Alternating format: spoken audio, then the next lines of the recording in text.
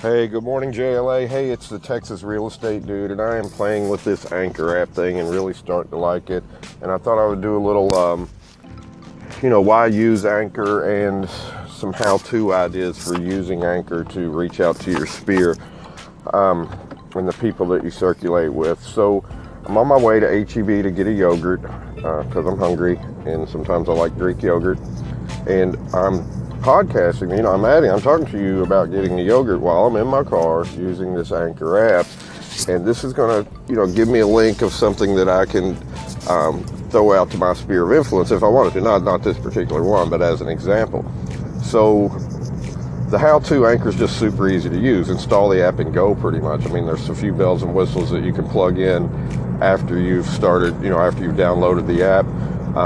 But here's the additional how-to and the why. I had this conversation yesterday with Kim Scott. We were talking about podcasting, and it occurred to me, I thought maybe you could use Anchor for market updates and for a touch to your sphere that way, but a lot of us are involved in things outside of real estate, right? The things we like to do, and that keeps us in touch with people we circulate with. So, some are very avid hunters, some are involved in rodeo things, the whole wealth of things that people do and then circulate around. So you could create a whole series of shows around hunting, and then share that with your people that are interested in hunting. And you don't really have to say you're a realtor. You may lace in there, hey, I'm taking a break from real estate because I'm going on a hunting trip, and here's how the hunting trip went. And you never have to say you're a realtor again, but what you've said is, hey, I'm a realtor and I'm interested in hunting, and now I'm going to spend 10 minutes telling you all about hunting, and it keeps you in front of them.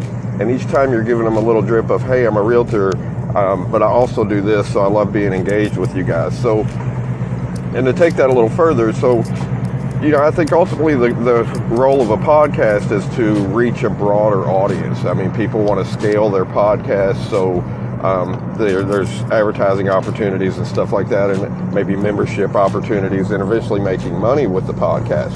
However, you don't have to go that large. If you want to incorporate podcasting into your real estate business and keep it local and keep it into your sphere of influence and the people that you circulate with, then do it on a topic that you enjoy.